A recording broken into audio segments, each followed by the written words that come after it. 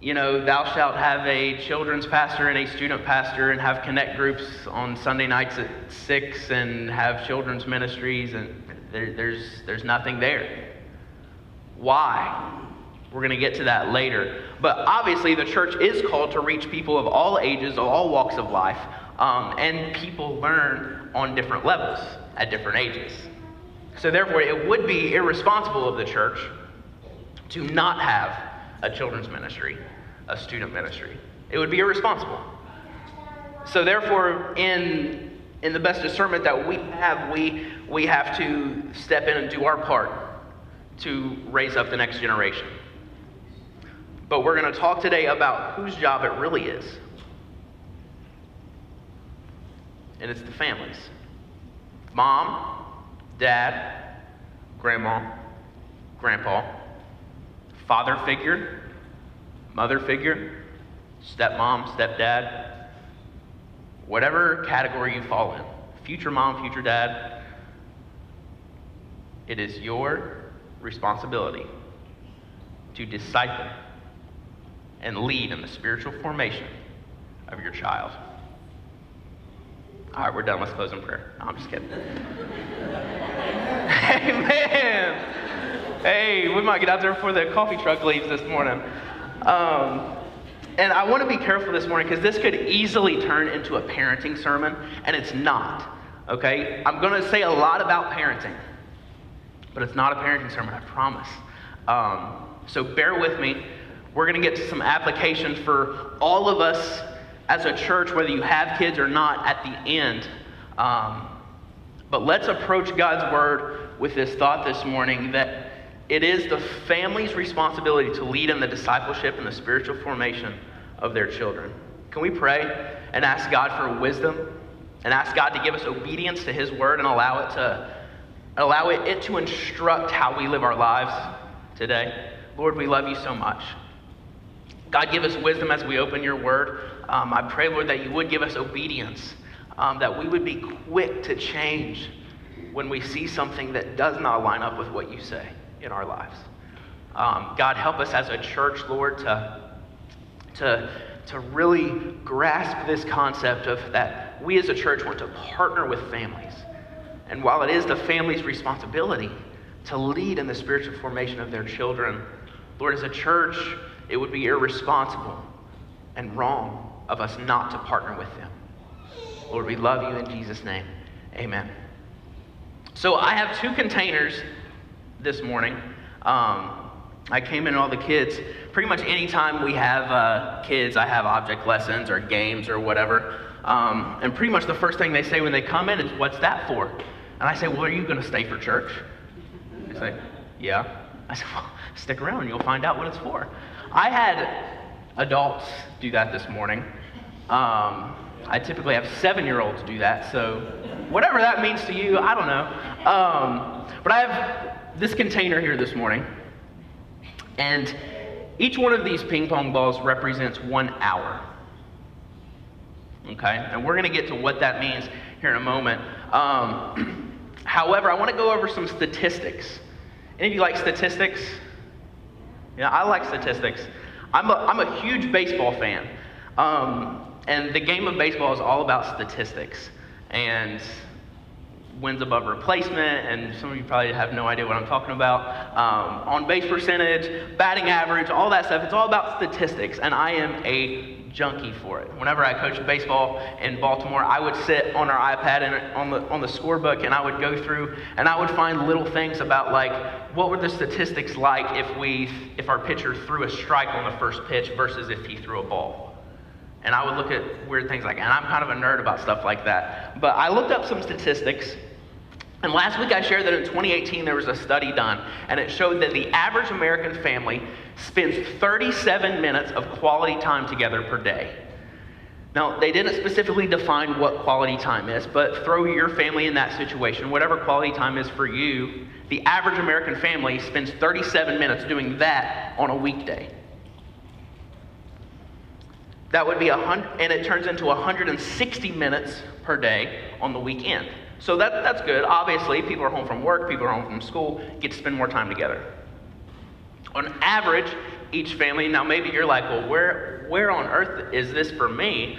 The average family in America spends 7 days of vacation together. Does that seem about right to anybody? Anybody's like, I wish I had 7 days of vacation, right? But if we add all that up together, that's about 608 hours of quality time per year. Okay? Whatever that quality time looks like for you, maybe that's sitting around your dinner table talking about your day. Or maybe it's sitting outside in your backyard, or whatever it is for you. Every family is different. But 608 hours per year. But let's be generous, because I know we have good, godly families at Keystone Church. Let's be generous and add some more time to that. So let's add time spent in the car together, which is about 1 hour per day. Time eating together, that's about 30 minutes per day, or 182 hours per year. Time doing chores. You ever spend time together doing chores? How many of you are like, I cannot be around anybody else when I'm doing chores? Me and Julia don't do chores together real well. We do them differently. So like if we're cleaning or something like that, I got to go to one room and she's got to go to another, because I have my process, she has her process, and we've just found in the 4 years we've been married, we found it better not to try to mix those cleaning processes together. Parents, the bedtime routine, okay? Maybe you're like, kids, go to bed. I don't want to see you anymore tonight, and I'll come kiss you goodnight whenever you're ready. But most families, I would believe that you're with your kids as you're getting them ready for bed or whatever. Again, I don't have kids yet, so maybe I'm completely off base. But we'll throw 30 minutes a day in there for that too, which is 182 hours per year. So in 1 year, we can say that parents could have roughly, on average, 1,100 hours per year to spend time and invest in their kids. Yes, I put 1,100 ping pong balls in this plastic tower. This represents every single hour, parent, that you have to invest in your child, spiritually, socially, emotionally, whatever it is. Now, I'm not advocating today that you spend 1,100 hours per year discipling your child and reading the Bible to them. That's probably just not going to work. Studies show that it only takes about 480 hours to learn a language that would be considered easy. Only 720 hours to learn a language that would be considered difficult. And you have 1,100 hours in a year. So don't feel like you have to spend every quaking minute of every day that you have a free time hanging out with your kid, reading the Bible, or doing our Keystone Family Talk, or doing discussion questions, or doing a Bible study. That's not the point. But this is the amount of time, on average, roughly, that you have to invest in your child. Then some people are like, well, what do I bring my kid to church for? Like, why do we have a children's pastor? Why do we have kids' classes and Sunday schools, and then they can learn and things like this? Well, at Keystone Church, we have one Sunday morning service per week. Then we have our Connect groups. So the teens have 2 opportunities to meet. The kids have 1.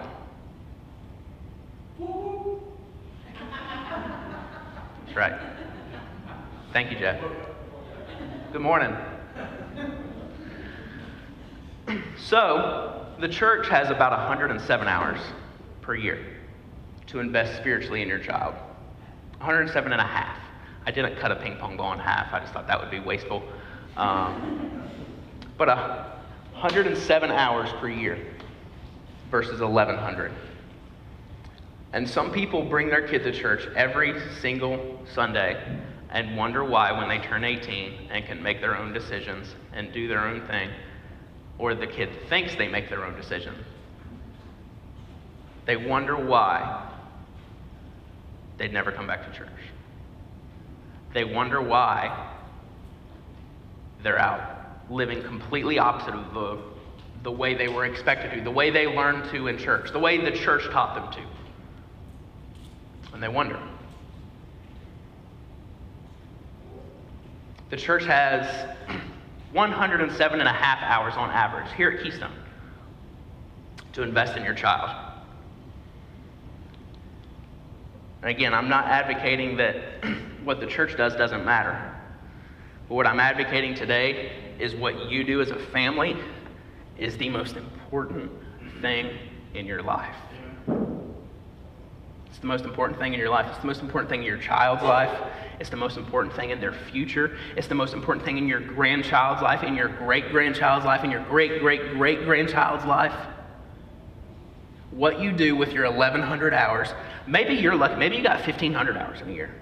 Maybe you only have 800 hours in a year because of your work schedule. Whatever it is, we have to take advantage of it. We have to take advantage of it and use it to our advantage. So, I think we can all agree that it's pretty ridiculous for anybody to think that it's the church's job solely for the spiritual formation of their child. It just wouldn't make sense. So let's look at God's Word. We're going to look at some different passages and some examples of how God instructed the family to lead in the discipleship of the next generation. We're going to start in Deuteronomy 6, verses 4 through 9. The Bible says, "Hear, O Israel, the Lord our God is, the Lord is one. You shall love the Lord your God with all your heart, with all your soul, and with all your strength. And these words which I command you today shall be in your heart. You shall teach them diligently to your children, and shall talk of them when you sit in your house, when you walk by the way, when you lie down, and when you rise up. You shall bind them as a sign on your hand, and they shall be as frontlets between your eyes. You shall write them on the doorposts of your house and on your gates." This passage of Scripture is often referred to as the Shema. And that's a Hebrew word. It literally just means to hear. This is something that would describe, kind of summarize what an Orthodox Jew would believe. Now, in Jesus' day, this is being part of the Pentateuch, one of the first 5 books of the Bible, this was the foundation of their faith. The Lord our God is one Lord. You shall love the Lord your God with all your heart, with all your soul, with all your strength. It's the greatest commandment. Jesus said the second is like to love your neighbor as yourself. And these words which I command you today shall be in your heart. So it begins with their belief about God. Okay, what is it that we believe? That's our foundation. And now upon our foundation, growing from that is how we practice and live our lives out. What does that look like every day? Because we believe this, what does it look like every day? They say teach it diligently to your children. Talk about it at home. Talk about it when you're walking or driving. Talk about it when you go to bed. Talk about it when you wake up. Allow it. It says you shall bind them as a sign on your hand, and they shall be as frontlets between your eyes. Allow it to guide your mind in everything that you do, and allow it to guide your hands in everything that you do. Allowing God's word to literally instruct your every movement.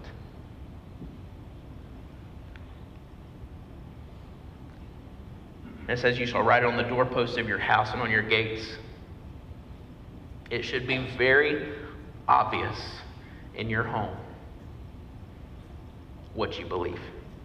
That doesn't mean you have to get a stencil and write, "As for me and my house, we shall serve the Lord," above your front door so everybody knows when they come in. I mean, if you want to do that, that's fine. That's up to you.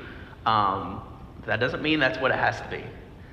But how you live your life, how you interact, how you love, how you serve, it should be incredibly obvious in your home to your children, to your spouse, to your friends, to your acquaintances that come over for dinner, to anybody who is there. It must be blatantly obvious what you believe, because it carries out into our practice.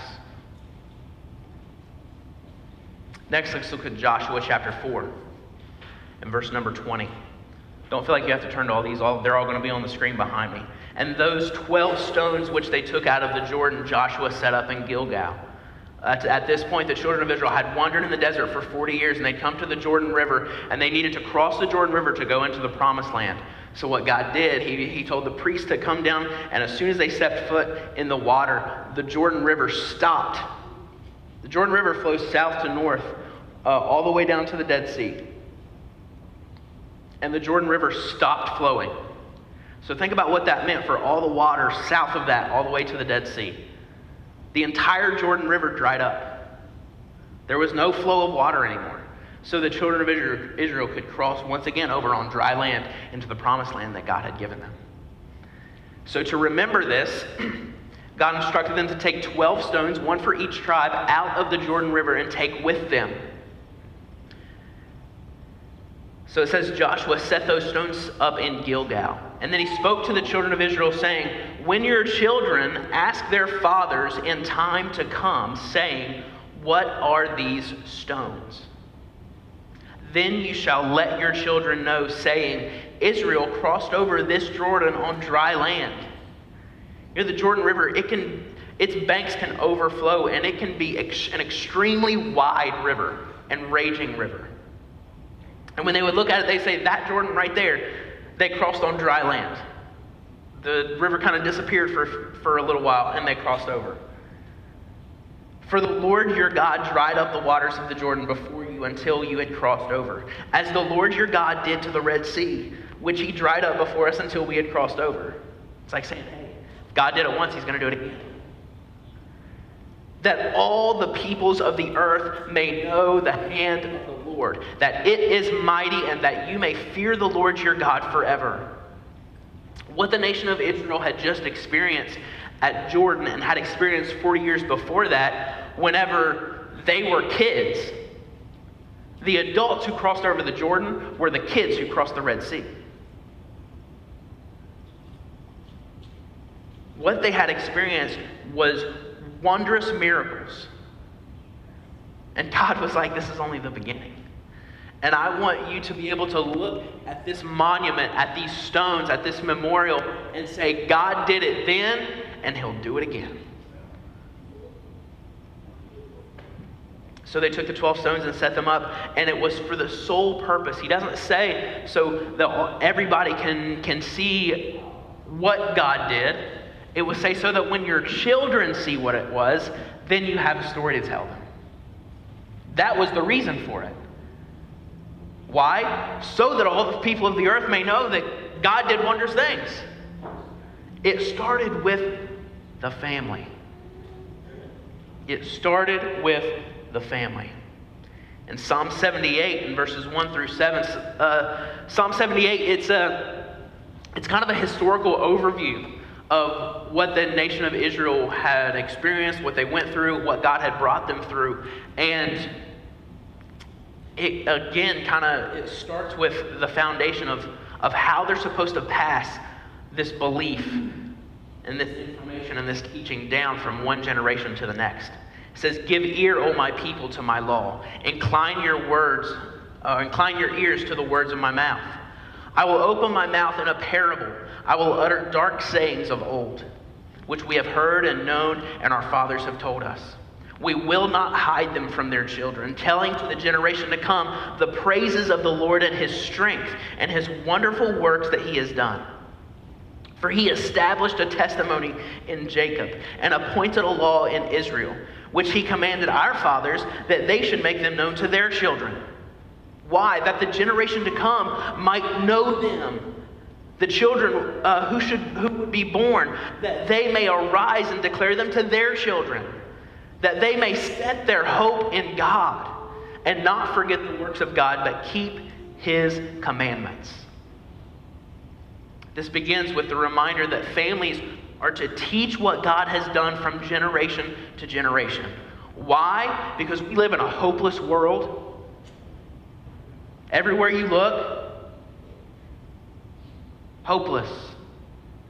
If you watch the news, the coronavirus is literally the worst thing that has ever happened to mankind in the world. It's never going to end. It's never going to go away. It seems hopeless. Because that is what sin brings into the world. That is what darkness brings into the world. And that is what the devil wants you to believe about your family. But God says, if you declare from generation to generation my praises, my wonderful works, the generation to come will set their hope in me. That's why. Because in a hopeless world, in a hopeless time, we have something, we have someone to set our hope in. Someone who is faithful, someone who is never changing, someone who will never go away, someone who will never turn his back. We have somewhere to set our hope.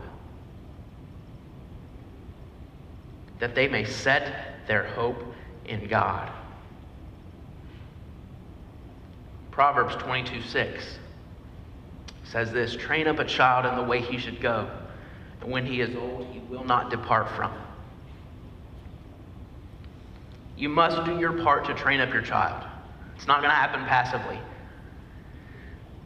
That phrase, he will not depart from it, sometimes gets interpreted as a promise that, if I do my part, if we're in church every week, if we have Bible studies at home together, then guaranteed my kid's going to be a pastor someday, or my kid's going to be a missionary, or whatever it is. But that you're missing the point. It's the principle that matters. He will not depart from it. That phrase, it literally means to turn it off. To turn it off.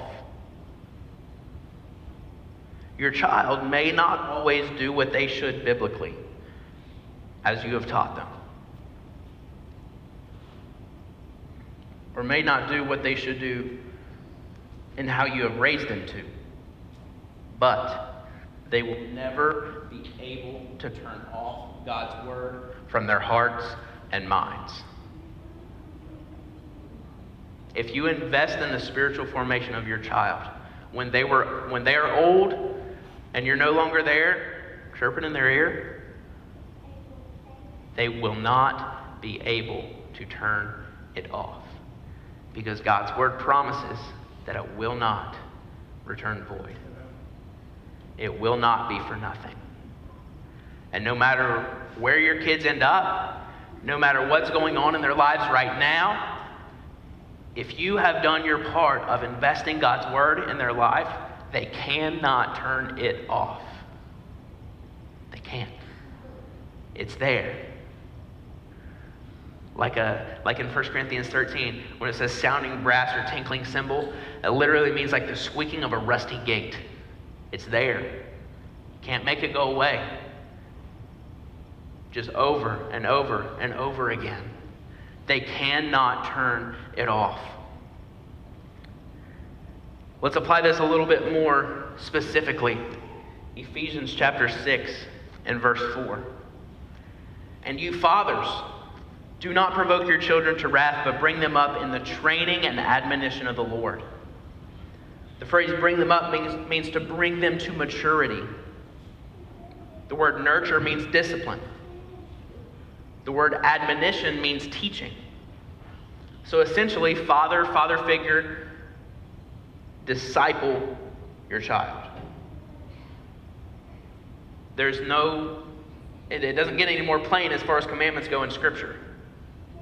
Fathers, disciple your child.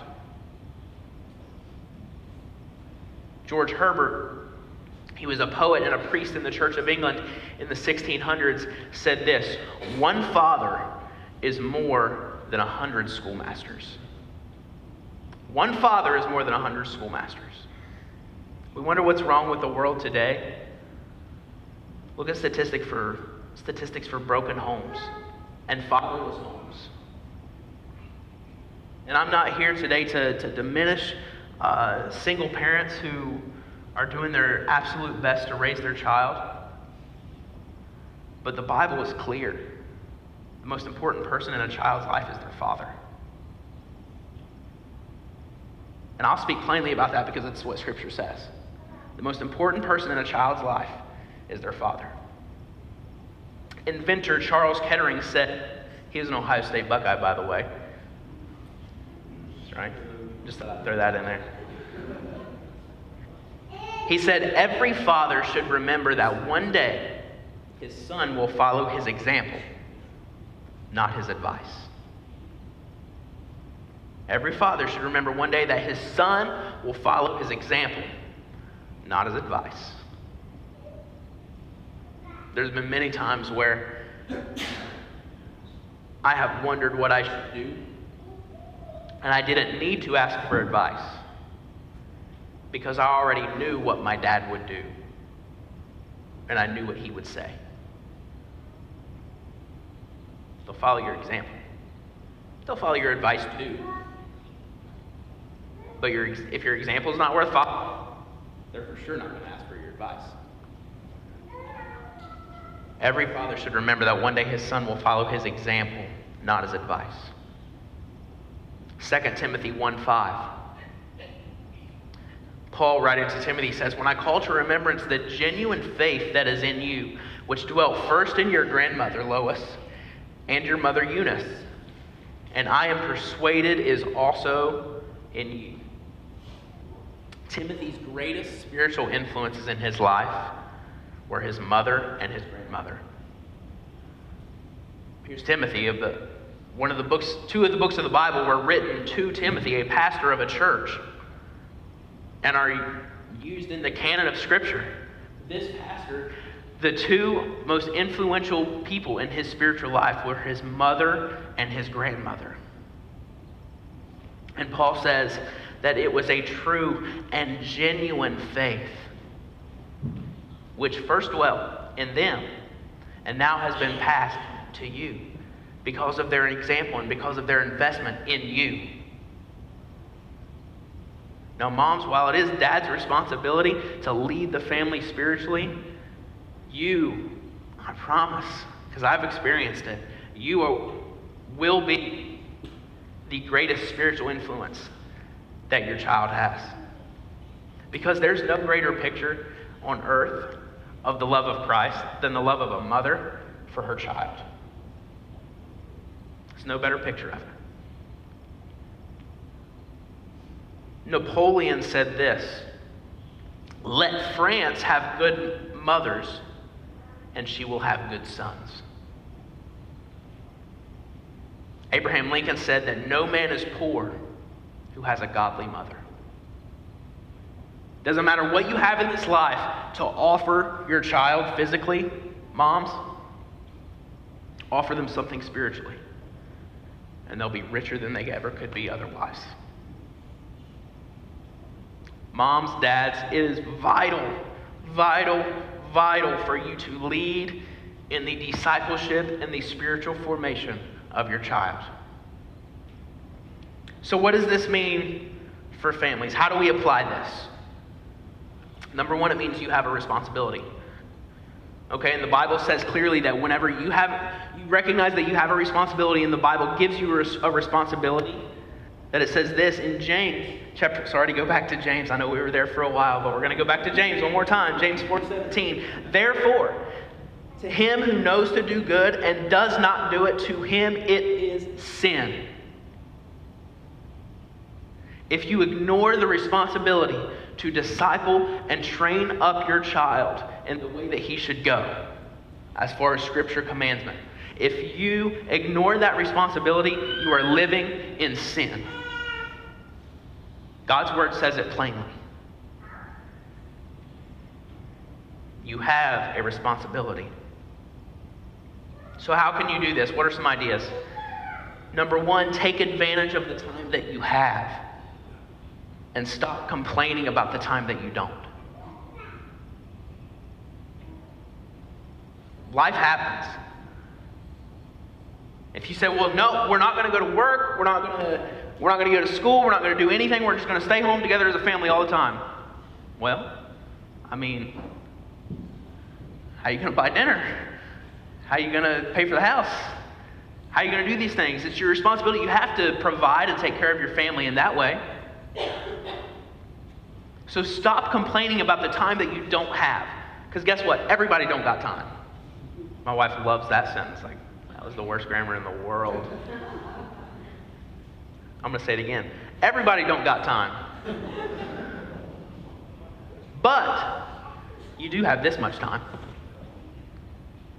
Average, maybe you got a little less, maybe you got a lot more. I don't know.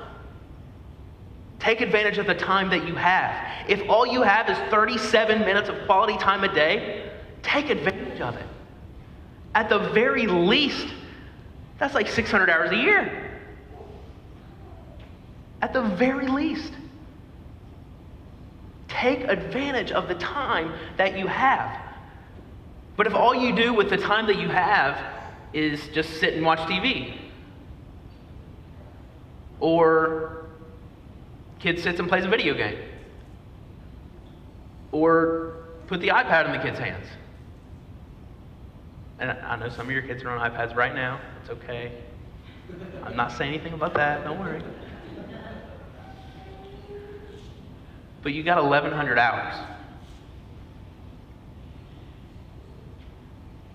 Divided by 3, I mean, that's about, 3 hours a day-ish?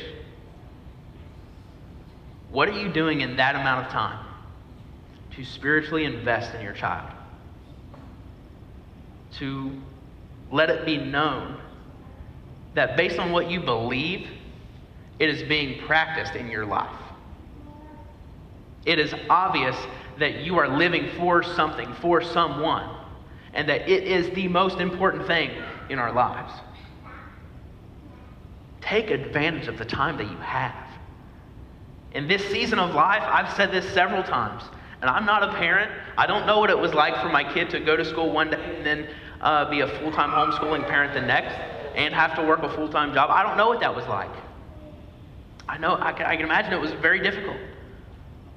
But one thing I do know, there was a time whenever we didn't know if school was going to be closed for 2 weeks, and this was just like a little early spring break, and families were just hanging out together. And one thing I do know from all this, families have been given the gift of a little extra time, even if it was 5 extra minutes a day.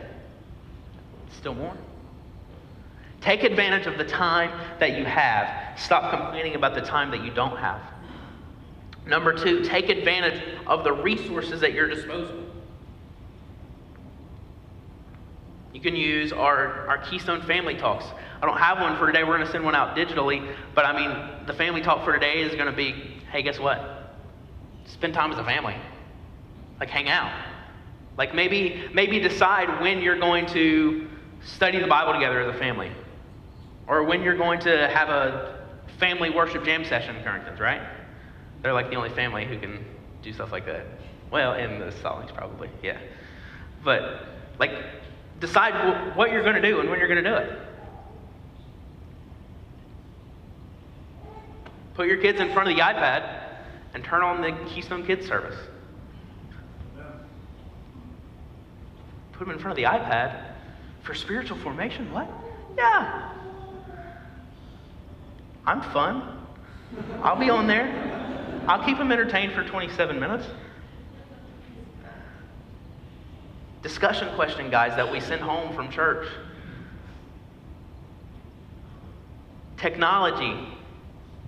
There's Bible apps. YouVersion has a kids Bible app. How many of you knew that YouVersion had a kids Bible app? And it's got like games that they can go through and do along with the Bible stories.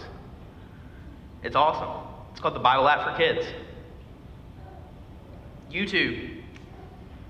There are so many resources on YouTube. I know there's a lot of dangerous stuff on YouTube as well. But if you get YouTube Kids, a lot of that's protected. Subscribe to church pages. Subscribe to, Saddleback Kids. I use a lot of Saddleback Kids videos in our videos. And they have short little Bible stories that are like 4 minutes long. And they're funny. They're entertaining.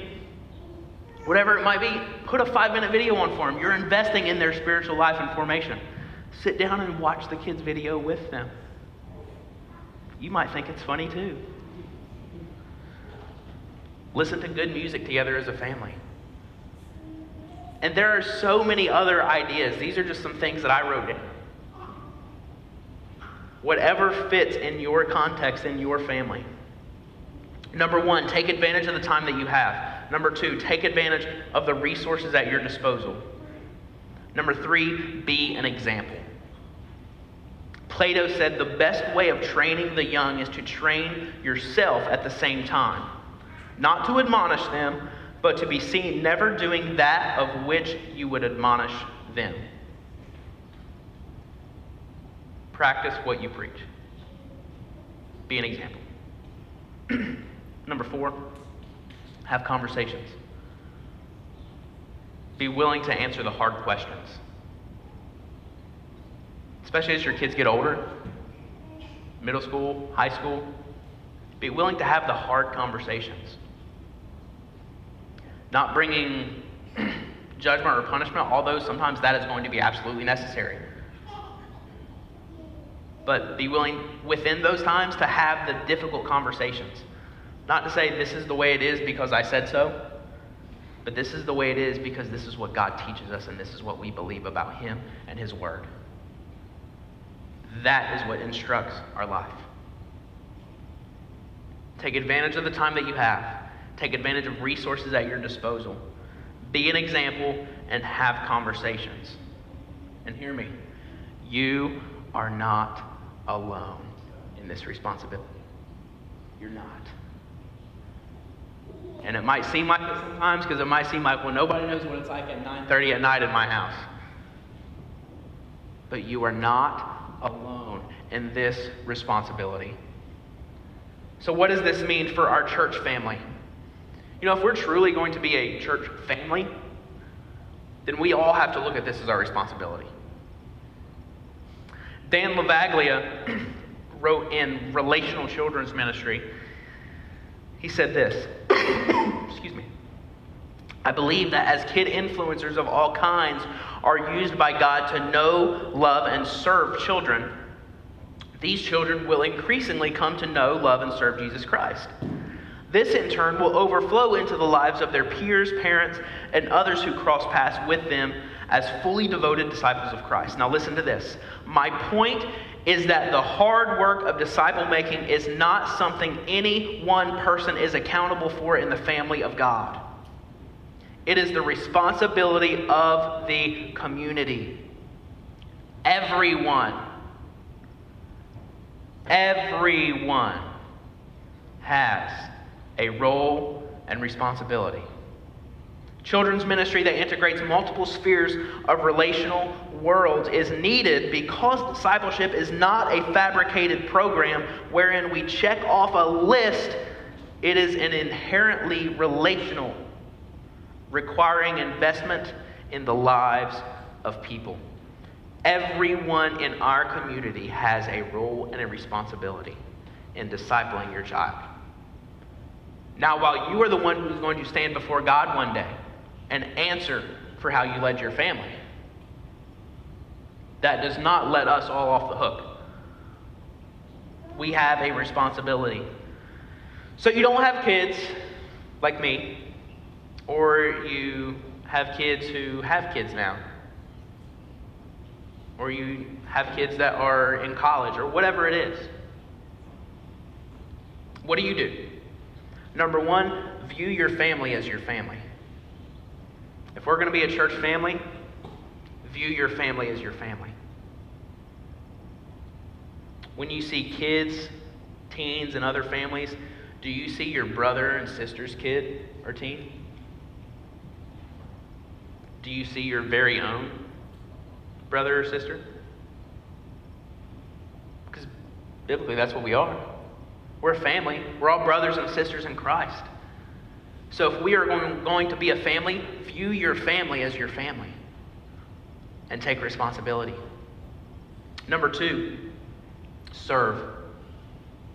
But I hate kids. Or I'm sorry, there's kids in here. We don't use the word hate. I strongly dislike kids. God has given you gifts, talents, abilities.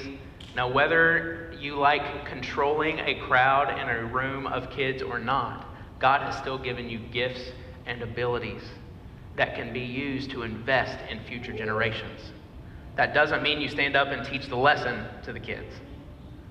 But He has given you gifts and abilities to invest in future generations. So allow God to use those gifts that He has given you to influence kids and teens directly in the church context. Number 1, view your family as your family. Number 2, serve. Number 3, give financially.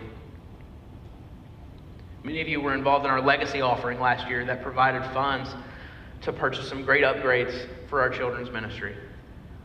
Many of you have already given. And things like that will come up over the years, and we need to be faithful to continue to do so.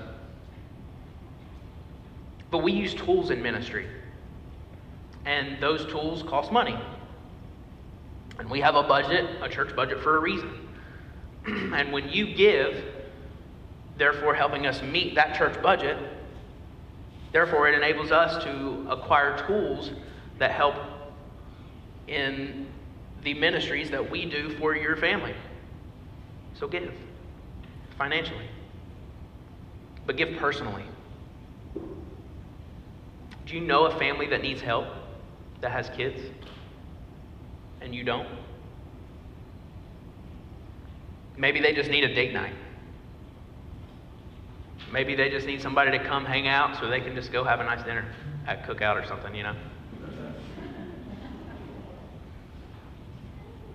Maybe they need a mentor in discipling their child. Maybe you're a grandparent and your kids are long gone, but you know somebody who is lost and they don't know what way's up, what way's down, and they don't know what they're doing in this thing called discipling their child. Be a mentor to them. Help them. Teach them. Be the babysitter for the night out. Be the mentor. Be the encourager. So number 1, view your family as your family. Number 2, serve. Number 3, give. Number 4, pray. Pray, pray, pray for the young people in our church. Pray for the parents in our church. Because there is no parenting book or group or anything like that that teaches you how to raise a godly child in 2020. The Bible's all the best we got. Now that's pretty good. The Bible's not bad. That's a pretty good resource. But parents have never done this before. Pray for them faithfully. And number 5, keep them accountable. Keep those families accountable. Ask them, hey, how much time do you guys spend as a family this week? You guys doing a family Bible study? Did you guys watch the kids' service? Keep each other accountable because it matters. People aren't made to live alone. People are made to live in community. Even God himself, within the Trinity, lives in community. He's one God, but he's 3 people. And then he made Adam, and he said, it's not good for man to be alone. So he made him a helper, a companion. Community. We have to keep each other accountable. Because we all have a role and a responsibility in discipling the next generation. Church, let's take advantage of our 107.5 hours. I don't want to diminish this because it's vital. It's important. Church family, whenever there are kids around, it's important for you in this amount of time to invest, to give and to serve and to love and to be an example. I don't want to diminish this, but I do want to magnify this.